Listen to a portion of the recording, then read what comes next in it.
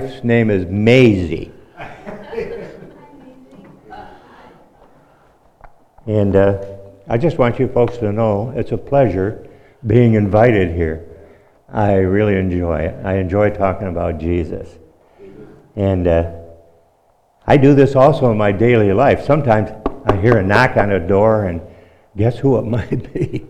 The Jehovah's Witnesses or Mormons lately. I shared with them 2 or 3 times this past year, I think. So I brought my harmonica this time. I hope you don't mind. I'm going to play a song. It might surprise you.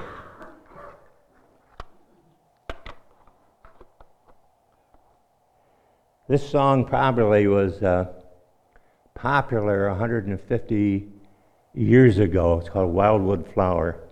Probably in the Appalachian Mountains, it was very popular. But I wrote my own verse for this song, and maybe I'll add another one. Here's what I wrote. Jesus Christ, He is Lord. He's the Savior of the world. Jesus Christ, He is Lord. He's my Savior and my God. He is the great I am and reigns in heaven above. Trust Him now as Savior and live forevermore. See if you can fit it into this.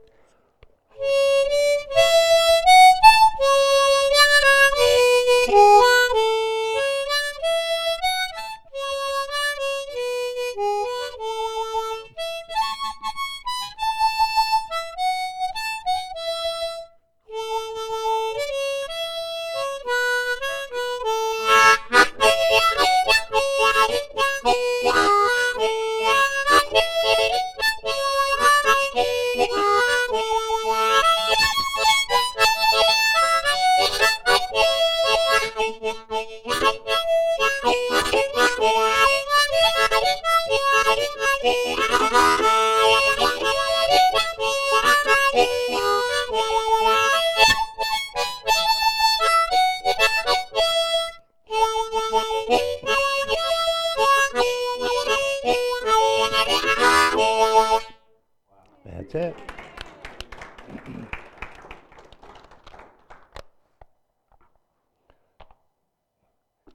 I've got a different type of topic maybe than you've ever heard about before.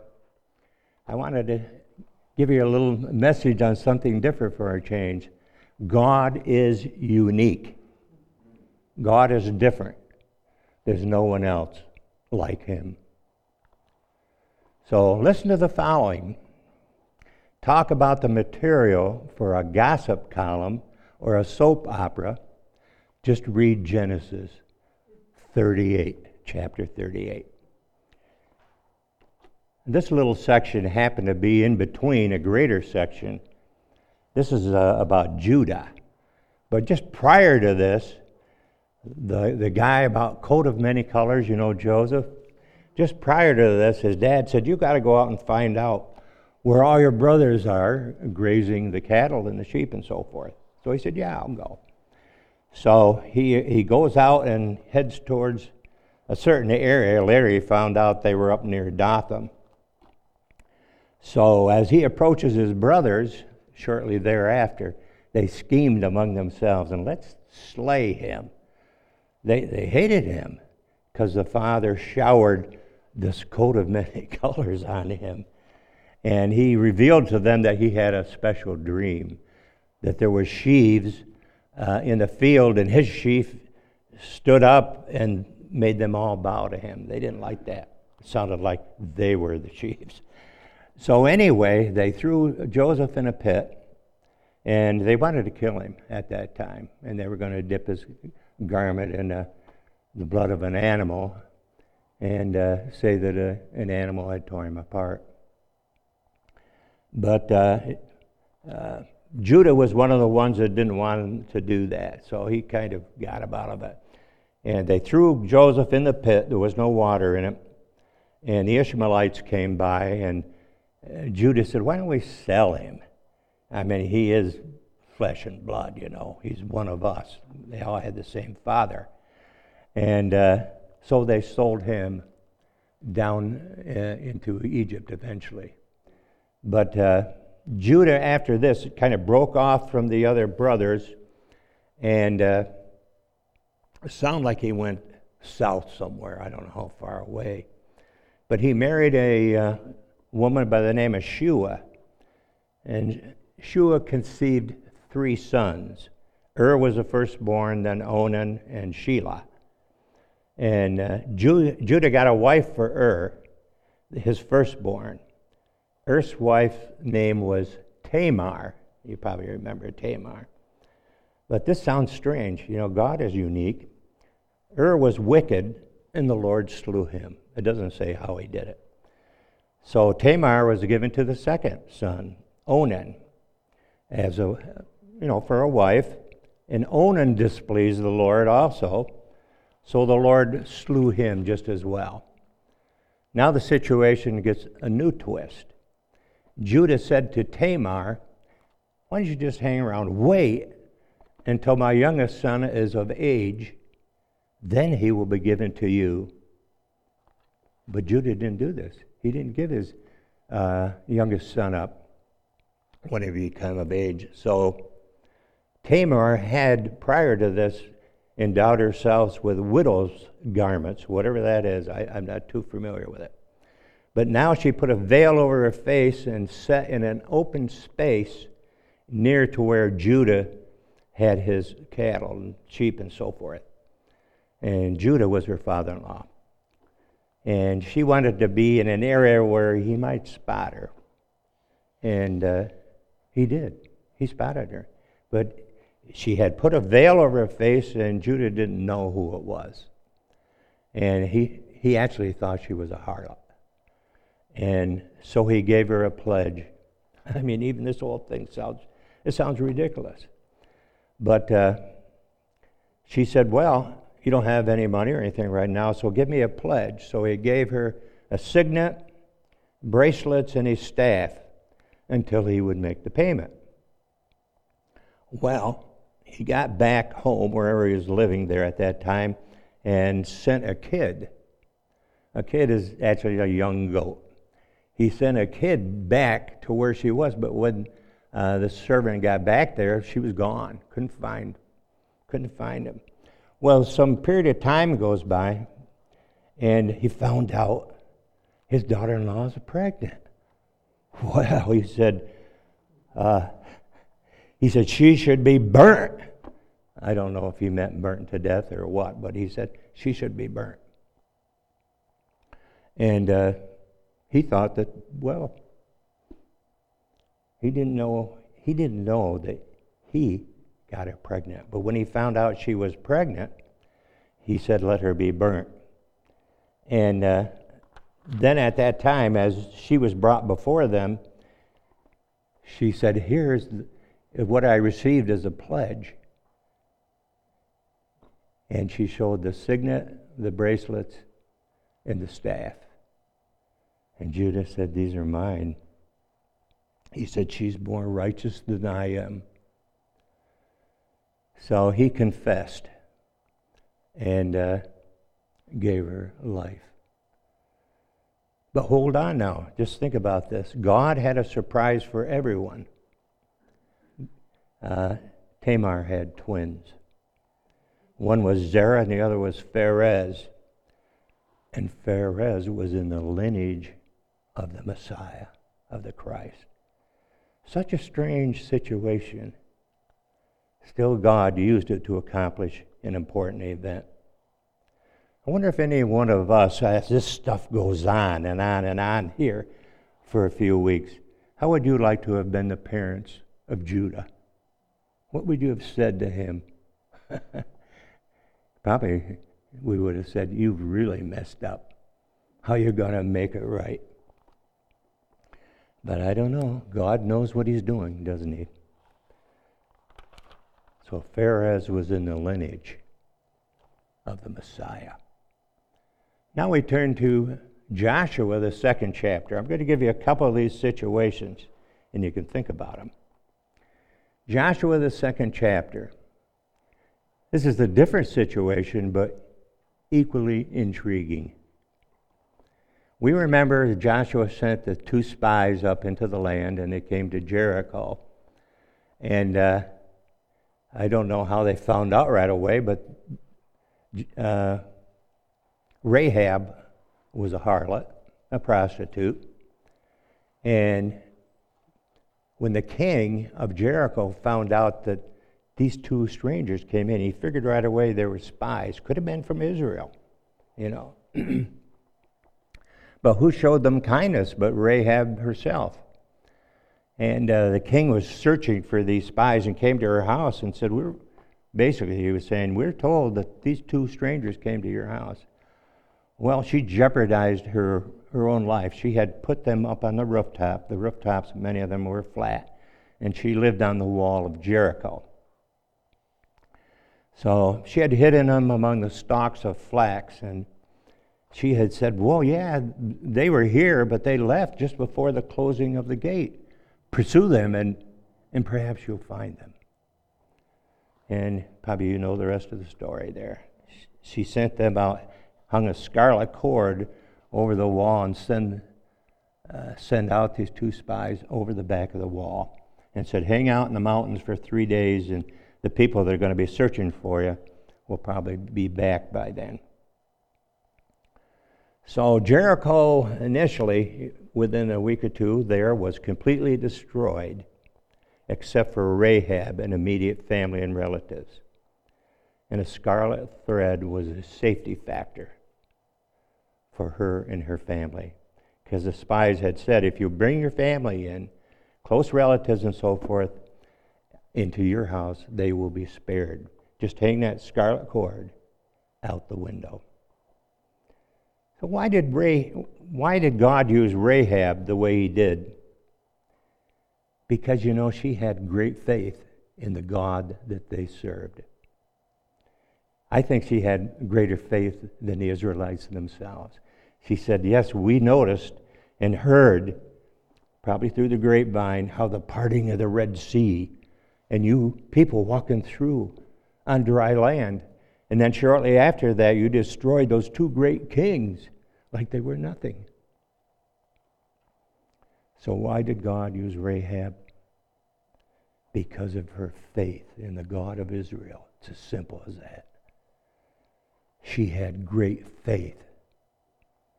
God is unique.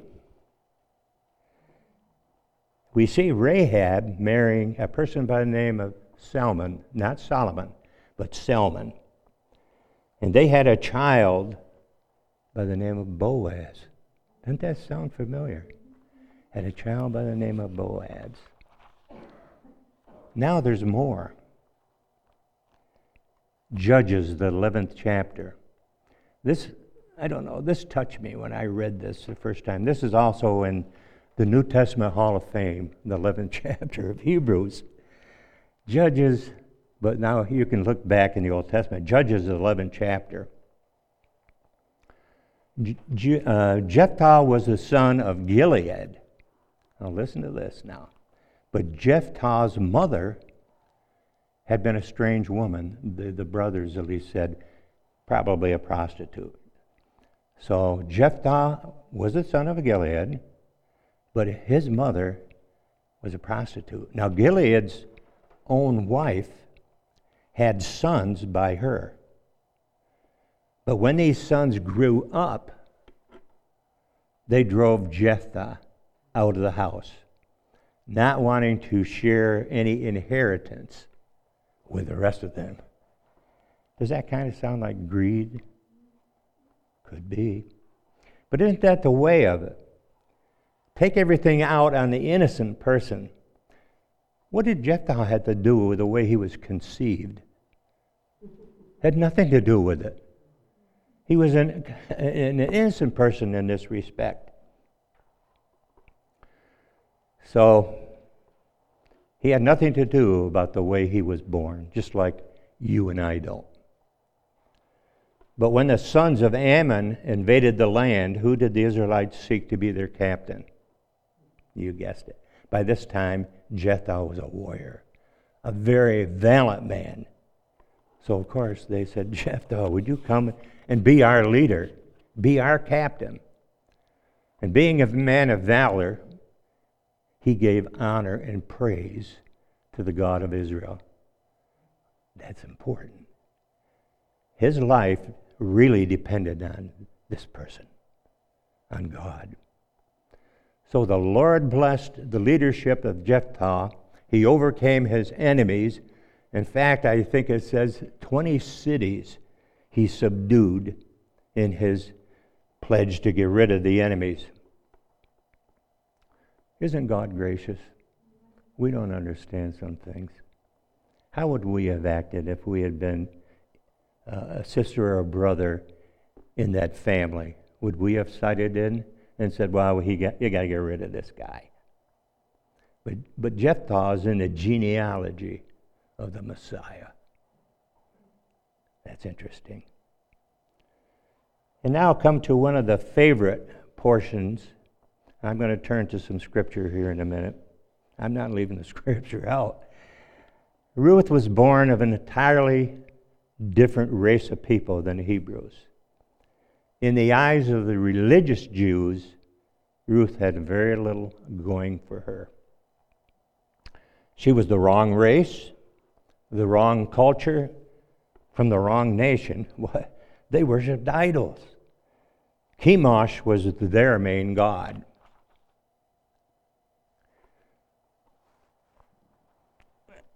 I'm going to turn to a couple of verses here and read them.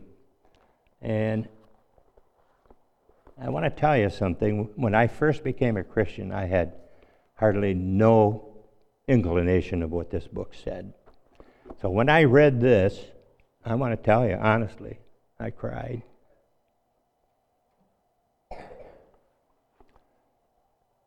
At this particular time, Ruth had come in contact with Naomi because Ruth had married one of Naomi's sons, Mahlon and Chilion. They had moved from Bethlehem over into Moab because there was a famine at that time in Bethlehem, and Moab evidently had more to offer. So Naomi and her husband Elimelech went over to Moab. After they were there a short period of time, her sons married, Oprah and Ruth. I was looking for the reference here. The sons married Oprah and Ruth. And Elimelech had passed away, and after around 10 years, her two sons had passed away. And she had heard at that time that there was plenty back in Bethlehem where she was from. And she wanted to encourage her daughters-in-law to stay there and rejoin their families and so forth. Oprah did.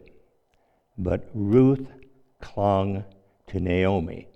And this is Naomi speaking. She said, "Behold, your sister-in-law has gone back into her people and into her gods. Return thou after thy sister-in-law." And Ruth said, "Entreat me not to leave you, or to return from following after you. For where you go, I will go. Where you lodge, I will lodge. Thy people shall be my people, and your God, my God. Where you die, will I die, and there will I be buried. The Lord do also to me, and more also, if anything but death parts you and me." That moved me a lot. Most of us know the story of Ruth. It becomes very clear that Naomi, Ruth's mother-in-law, was a godly mentor. And she spoke not with just words, with actions. So Ruth fell in love with the God that Naomi followed. Ruth married Boaz, and she conceived and gave birth to Obed. The lineage begins again. Obed begot Jesse, Jesse David, and so the lineage for the Messiah is rejuvenated. It's rejuvenated again. God wasn't concerned with Ruth's background, that she was of this strange country. They worshiped strange gods. But now God was concerned because Ruth had trust in him. Ruth fell in love with Naomi's God. God will use that kind of a person always. It could be you. It could be me. Pray that God would use us. But God is always consistent. He's not a respecter of persons. He recognizes true faith always. We can't hide it. We don't even want to try. He recognizes true faith. And you know what he says in the book of Revelation, chapter 2, verse 10? Jesus said, "Be faithful unto death, and I will give you a crown of life." He didn't say maybe. He said, "Be faithful unto death, and I'll give you a crown of life."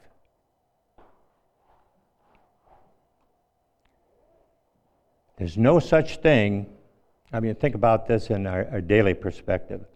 There's no such thing as being born on the wrong side of the tracks, trust me. They never were created in Christian belief and teaching. So praise God, there's hope for every one of us. The point is, God does not care about the circumstances of our birth or our background. But we must understand the mighty way that God used all these people. Remember, he can use us. Faith in God is demanded of all people in order to be acceptable to God and have the promise of eternal life, and that's heaven. In John 8:24, Jesus said, actually he's speaking here, he said, "I say unto you that unless you believe that I am who I say I am, you will die in your sins."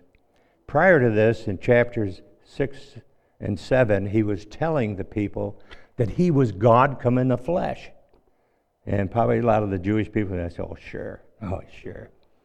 He said, now he looks at them and he says, "Unless you believe who I say that I am, you will die in your sins." That still is applicable today. Some people they know of Jesus. They celebrate Christmas. They celebrate Easter. But watch their lifestyle. Does their lifestyle end when we walk out of the church building? Our lifestyle as a Christian is 24/7. A person may say, well, you don't want to use profanity in church, but when you go out of the building is supposed to be holy. Every day of our life is holy unto the Lord, not just Sunday. Oh, we can't do this on Sunday. We can't do that on Sunday. Well, I'll tell you something. I had my own business at one time, and this young man that worked for me, his father had been a minister. Now, I hadn't better say the church. It was a fundamental church. But his dad had been a minister, and on Sundays, they sat around. The children and the parents sat around. You couldn't toss a ball on Sunday. You couldn't do hardly anything but breathe and eat. But after a period of time, his dad runs off with the secretary and leaves the family. So, I don't know. Take it for what it's worth. Our Christian life is 24/7. You can't do something and get away with it in God's sight. He knows if you really love him. So faith in God's Son is demanded of all people. It's not just a suggestion. It's not just a good idea. It's demanded that we believe in him and trust him. It's important. What does John tell us in 2 John, the 2nd chapter? He said, "If any man has the Father and not the Son, he has neither the Father nor the Son." Think about that. He has neither the Father nor the Son. And when I say Son, he is God come in the flesh. We have to believe in that. These people will say, well, I believe in God. Well, what about the Son? Is he just a byword? No, we must believe that Jesus is who he said he was. He said, I am God come in the flesh. Neither is there salvation in any other, for there's no other under heaven whereby man might be saved than through Jesus Christ. He is the way, the truth, and the life. True. No one comes to the Father except through him. Remember that when these people knock on your door. I don't turn them away, but the main thing I say is be prepared. Know the Bible. Study to show yourself approved unto God. A workman that needeth not to be ashamed of rightly dividing or rightly understanding God's word. Trust me, when I first became a Christian, I had a lot of reading to do. I didn't know Genesis from Revelation. I'll be honest with you. I had to sit down and take a look at this, a long look. And to this day, I'm still reading it.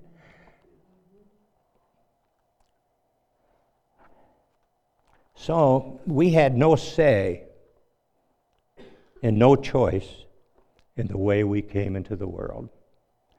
We couldn't choose the nationality of our parents. We don't, after we become Christians, we don't count on our education to make us great.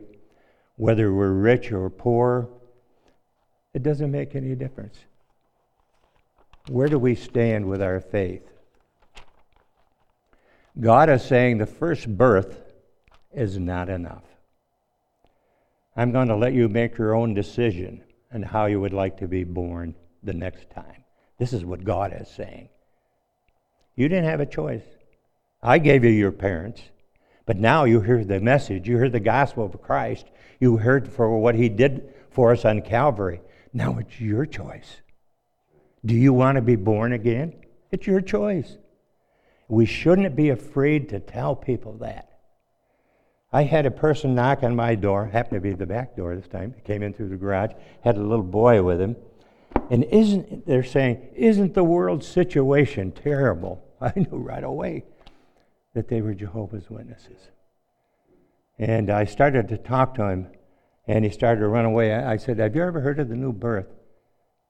He said, oh, we don't believe in that stuff. I said, well, that's too bad. I said, I'm going to tell you about the new birth. So I told him anyway, in John, the 3rd chapter. And he just kind of halfway turned around and walked out with his little boy. But you know, in the midst of all this, being I was talking about God is unique, do you think Jesus died for Jehovah's Witnesses? Absolutely. Did he die for the Mormons? Absolutely. Let's bring them up to par. Let's share the real gospel with them. Mormons believe that Jesus is deity, but they don't believe he's God come in the flesh. Think about that. So we have leverage. We have leverage. There's a lot of things. I won't even get into that now, but Jesus said in John 3:3, as he's talking to Nicodemus, he says, unless a man is born again, he cannot enter the kingdom of heaven. What is he just saying there? He says, once the gospel story is given to you, either you fall in love with Jesus or you're not with it. It's as simple as that. That is the new birth, is falling in love with Christ. We shouldn't be ashamed at all to say that. Remember in John, now this is after Jesus talks about the new birth. The next portion of Scripture says, as Moses lifted up the serpent in the wilderness, even so must the Son of Man be lifted up. That's our position in life. We're going to lift up Jesus. How? By our daily life. Like Naomi affected Ruth. Ruth right away knew Naomi was genuine. She spoke with actions as well as words. Folks, the way of the cross leads home. Period. Our birth through our parents is history. And it's the same as everyone else. We didn't choose our birth parents. God chose them. So if we haven't already chose to give our lives to the Lord Jesus, why not today? I can't think of a better day. Joshua said in his farewell sermon, his farewell speech, this goes back in the Old Testament again, he said, choose you this day who you will serve. He says, if you want to go ahead and serve those on the other side of the flood, those infidels, if you want that kind of life, serve them. But he said, as for me and my house, we will serve the Lord. Praise God. God wants us. Will He let Him use us? Today is a new day and a new beginning, a new relationship with Jesus. It's before us right now. And all I can say is, let's not disappoint Him. Here I am, Lord. Send me. You don't have to go to a foreign country. You can go to the person across the street. You can go to your neighbor. You can go to your community. But let's go. Let's be sharing. Jesus is worth it. Not everybody's going to agree with you. I've had some strong discussions with these Mormons and Jehovah's Witnesses. The Jehovah's Witnesses one time, I says, well, God has a plan. Listen to his plan. It started in Isaiah 7:14. Behold, a virgin will conceive, bring forth a son, and his name is what? Emmanuel, God with us. I said, let's not disappoint Jehovah. Don't be afraid to use that term Jehovah. It's biblical.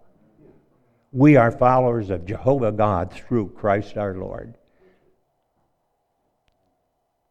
Because God is unique, think about this.